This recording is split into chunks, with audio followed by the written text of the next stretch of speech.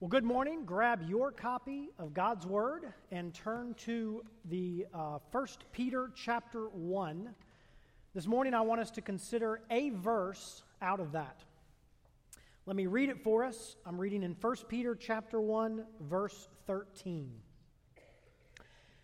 Therefore, preparing your minds for action and being sober-minded, set your hope fully on the grace that will be brought to you at the revelation of Jesus Christ. In 1943, at the beginning of 1943, the Japanese have occupied a significant portion of China.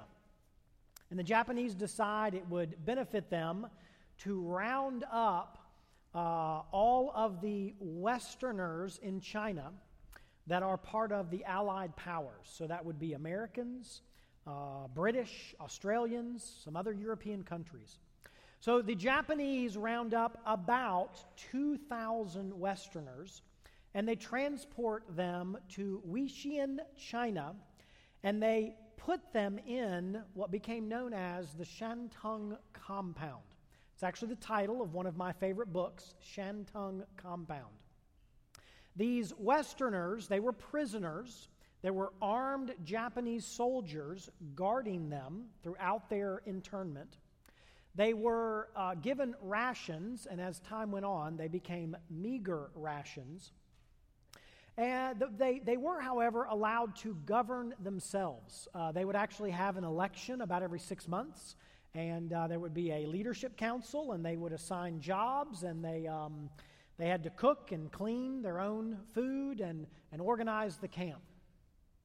But all of these Westerners that were imprisoned in this camp, they all placed their hope upon one thing, and that was being freed by the Allied powers. Now, fast forward about 2.5 years, and we come to August of 1945. On August 15th, 1945, the Japanese announce their surrender. The next day, on August 16th, 1945, word of the Japanese surrender has been smuggled into Shantung Compound. And all of these prisoners are just electrified by this information. But there's a hesitancy too. Is this real? Is this true? We have staked all our hope on being freed by the Allies. The very next day, August 17th, 1945, a plane is spotted far off in the distance, but a low-flying plane. So word spreads in the camp, and most of them come outside of the buildings. They're in the courtyard. And as the plane continues to fly closer and closer, they discover that they can identify the insignia on the plane, and they realize that this is an American plane. The whole camp begins to erupt. They're waving their arms. There's dancing around in the courtyard. Their excitement level has just gone through the roof. The plane flies right by Shantung Compound, but then begins to circle and comes back around. And then, lo and behold, these prisoners see 7 paratroopers come out of this plane. The hope that they have been living on for the past 2.5 years is now coming to fruition to such a degree that the entire population of the camp immediately begins marching toward the front gate. Now, at the front gate are armed Japanese soldiers. And these armed Japanese soldiers point their rifles at the prisoners. But they don't miss a beat. They continue marching and walking right past the Japanese guards out the front gate, and they meet these 7 U.S. paratroopers in a nearby cornfield. Hope. We all need hope. Now, we're not prisoners. We don't have meager rations. But we can still relate to these people that were imprisoned in Shantung compound. We understand that not all things are as they ought to be in life. We understand and we hope, we have belief that at some point all things will be made right. We all need hope. We all have to have hope in something. Peter, in this letter, is writing to Christians, and Christians that are scattered into various places. If you look in verse 1 of chapter 1, we read, "To those who are elect exiles of the dispersion in Pontus, Galatia, Cappadocia, Asia, and Bithynia." Now, he's writing to elect exiles, to believers, to those people who are trusting in the death of Christ on the cross to forgive them for their offense, their sin against God. He's writing to believers, but these believers happen to be scattered in several different Roman provinces. Geographically, that's what we call Turkey today. And he's writing to a group of believers that, much like we would experience, they know that not everything in life is right. Jump down to verse 6 and look at what he says. "In this you rejoice, though now for a little while, if necessary, you have been grieved by various trials." That word that's translated by the English term trials is a pretty broad term. It certainly could include persecution, although it's not a specific word for persecution. But I think what Peter is recognizing is that for all believers, as we are living out our faith in this world, we understand that not all things are as they should be yet. There are difficulties, there are injustices, there are problems, there is still death. So Peter is writing to a group of believers that like us, need hope. They need to know that this is not how things are always going to be. Now, in this section of 1 Peter that we're considering, in verse 13 and following, there's actually 3 commands that Peter lays out. This morning, I simply want us to think very, very thoroughly about the first command. But to do that, we need to start with the first word of verse 13, the therefore. That directs us back to something earlier in the chapter. From verse 3 through verse 12, Peter lays out certain truths that are realities for all believers. And in essence, what he's saying by the time we get to verse 13, to this therefore, he's saying, because these things are true, now go do this. Now, notice several of the things that he identifies as truths. Look at the second half of verse 3. "According to his great mercy, he has caused us to be born again to a living hope through the resurrection of Jesus Christ from the dead." We've been saved through Christ. He's reminding the believers, this is true for you. But notice what happens in verse 4. We're not just saved, but we're saved to an inheritance that is imperishable, undefiled, and unfading, kept in heaven for you. Now, I love this one in verse 5. I don't know if we realize this about ourselves. So we're saved by Christ. We are saved to an inheritance. But look at what it says in verse 5. "Who by God's power are being guarded through faith for a salvation ready to be revealed in the last time." My brother and my sister in Christ, did you realize that you right now are being guarded through faith by God's power? Did you realize that? Did you know that's true for you? And as a result of these truths, Peter then comes to verse 13 and he lays out a command for us. So, what exactly is this command? I would sum it up in this one phrase. Our hope. Now, hope is simply the belief that things will be set right. Our hope is to be attached completely to the return of Jesus Christ. Look at the latter half of verse 13. We see that.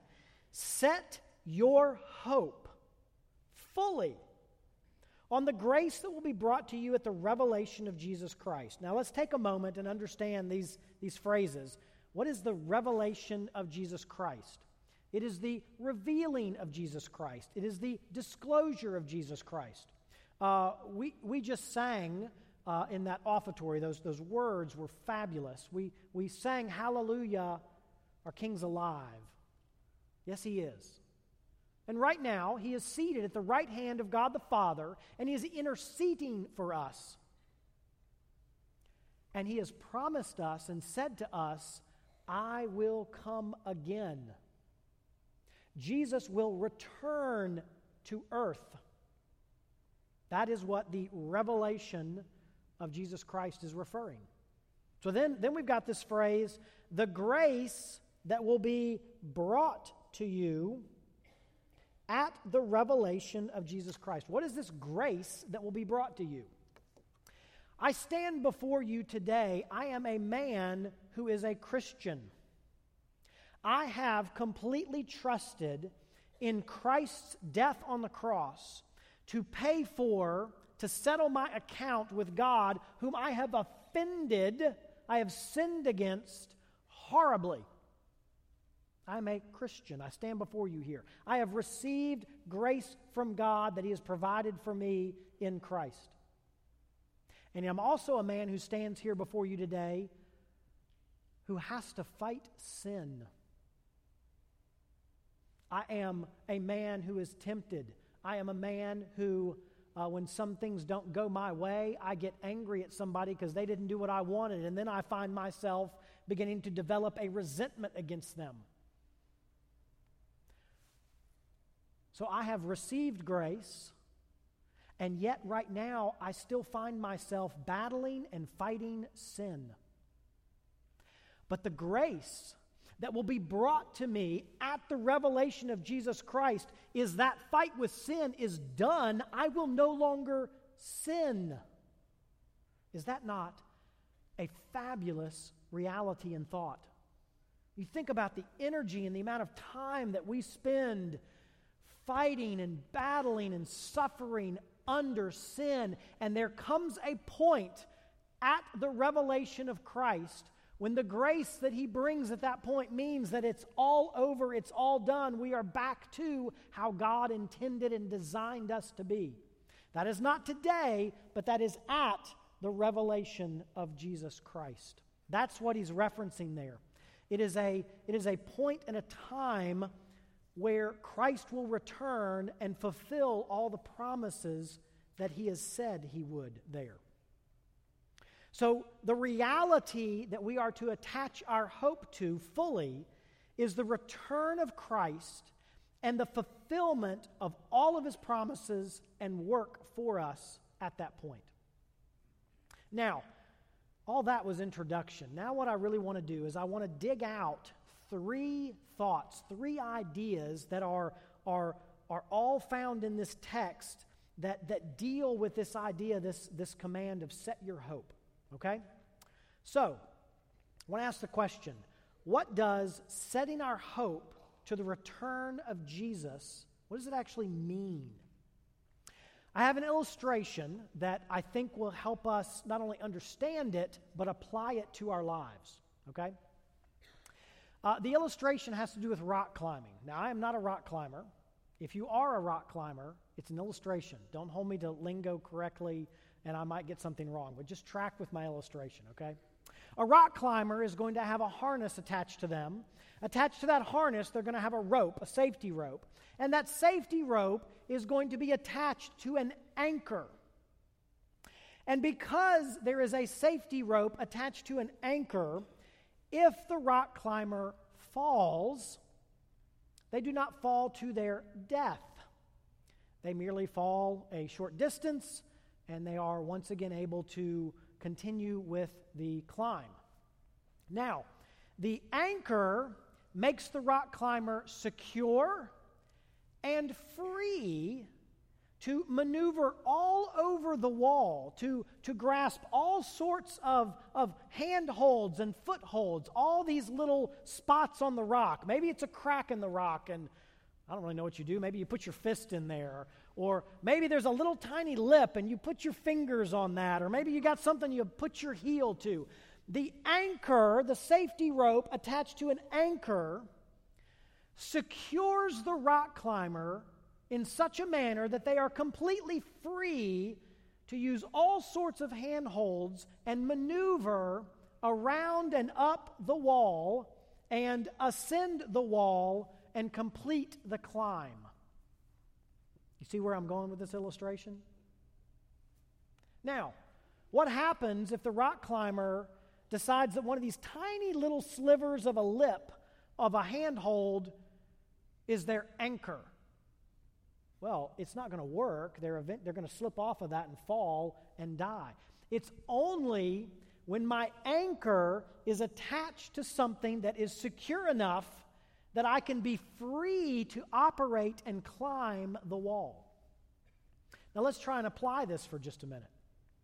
Obviously, our anchor has to be Christ's return. He and He alone can secure us and allow us to be free to maneuver all over the wall. And just in case you haven't caught it, the wall is living out our lives, okay?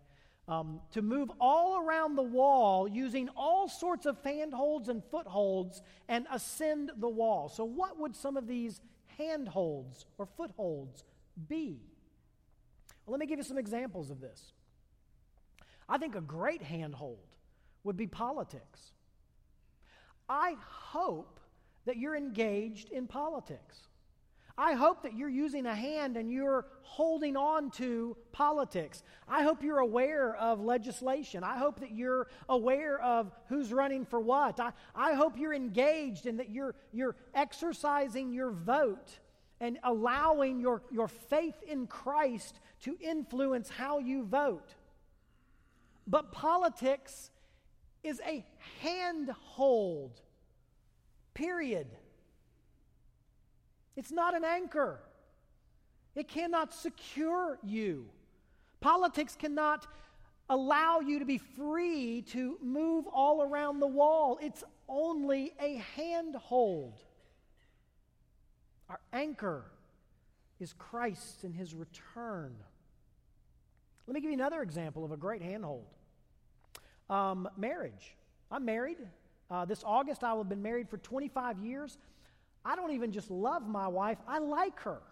I get excited when I get to speak with her and be around her. What a gift from God. My marriage, it's a good marriage. I like my marriage. Marriage is a great handhold. It's not an anchor. My marriage can never bear the weight of securing me and can never bear the weight of me attaching my beliefs that all things will be made right. Another human being cannot possibly do that for us. How about children? I've got some children. They're great and terrible all at the same time. I love my daughters. 2 of them are adults, and the last one will be soon. They get better as they get adults, you know. My children are a great handhold. I've loved the role of being a father. I love my relationship with them. Children are never intended to be an anchor. How about your work? I hope you enjoy your work. I hope you serve in your work as if you're serving Christ Himself. It's not an anchor, it's a handhold. Your finances. I hope you've got great finances. I hope your financial house is in order. I hope you look at your finances and go, wow, thank you, Father. Let me serve you with them. Finances are a handhold. They're not an anchor. They cannot secure us and so allow us to be free. Christ and Christ alone has that role. That is what Peter is driving home here to these believers. Set your hope fully on the grace that will be brought to you at the revelation of Jesus Christ. It is the return of our Lord Jesus that is the only thing that can be an anchor that can secure us and thereby free us to live life in such a manner that He is glorified and pleased. So ask yourself, evaluate, what have I set my hope to? Now, there's two other ideas that are tied up here in this verse. There's actually one verb, and we've just looked at it. It's translated by the phrase, set your hope. But there's two participles. A participle is simply a verbal adjective. It modifies a verb. In essence, it tells you, how do I go about doing this verb? So there's two other participles here that tell us, how are we to set our hope? I want us to look at those and consider those. One of them involves doing something, and the other involves removing something. So, let's look at the first one. Again, verse 13. Therefore, because all these things are true about you, believer, preparing your minds for action. Now, you may be reading out of the King James Version, and it uses different English to translate that. It'll say, gird up the loins of your mind. Now, it's basically a word picture. Peter is bringing us a word picture. Let me explain it, and I think we can understand what we're being charged with here. Men in this day and age would wear long robes, okay? And if they were going to get ready to work and do something, they would gird up their loins. They would prepare for activity. They would reach down, they would pull up the robe and pull it up to where their legs would be free and movable, and they would tuck the robes in their waistband. So they have now prepared their clothing for activity. We are charged to prepare our minds. So what picture is Peter giving us? He's basically saying, you, my fellow believer, in order to set your hope on the return of Christ, you need to prepare your mind. You need to know certain things. You need to study doctrine. God has granted us, He has revealed to us truth about ourselves in this world and granted us knowledge through His Word about how everything is operating. It is imperative, my brother and my sister in Christ, that you have prepared your mind, that you have studied doctrine, that you have renewed your thinking so that it is in line with what God has said is true and real, so that you can make decisions and decipher and understand circumstances around you according to what God has said is true and real. Now, I am going to pastorally, which means lovingly, step on our toes as we think about what this means. In our modern world today, there is an attitude and a perspective that basically says, I don't read. God has chosen and seen fit to reveal His truth to us through written word. For some people, reading comes easy. For others, it's a struggle. Okay, if it's a struggle God's given you, okay. You still need to read. We need to be people that are preparing our minds. We need to be people that are studying doctrine. Now, there's a myriad of ways to do that. Man cake, classes, small groups, there's all sorts of things around here. But we are such a wealthy people. It amazes me. When I travel the globe, other pastors I encounter will show me their library. I guarantee you, every single person in this room has a library probably 10 times the size of the library of most pastors on the planet. But are we reading and studying and preparing our minds? Now, I want to speak man to man for just a minute. I want to speak father to father for just a minute and apply something. I am called to be the head of my household. Now, that does not mean that I make all the decisions. I would be an idiot if I made all the decisions. My wife is highly intelligent. I'd be stupid if I tried to say I'm making all the decisions. We'd go astray.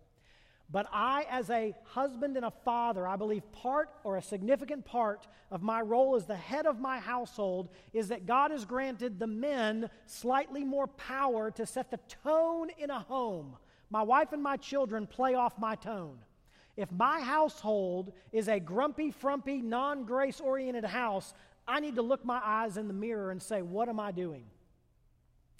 But one of the things that can happen is if I, as a man, will study doctrine, will prepare my mind,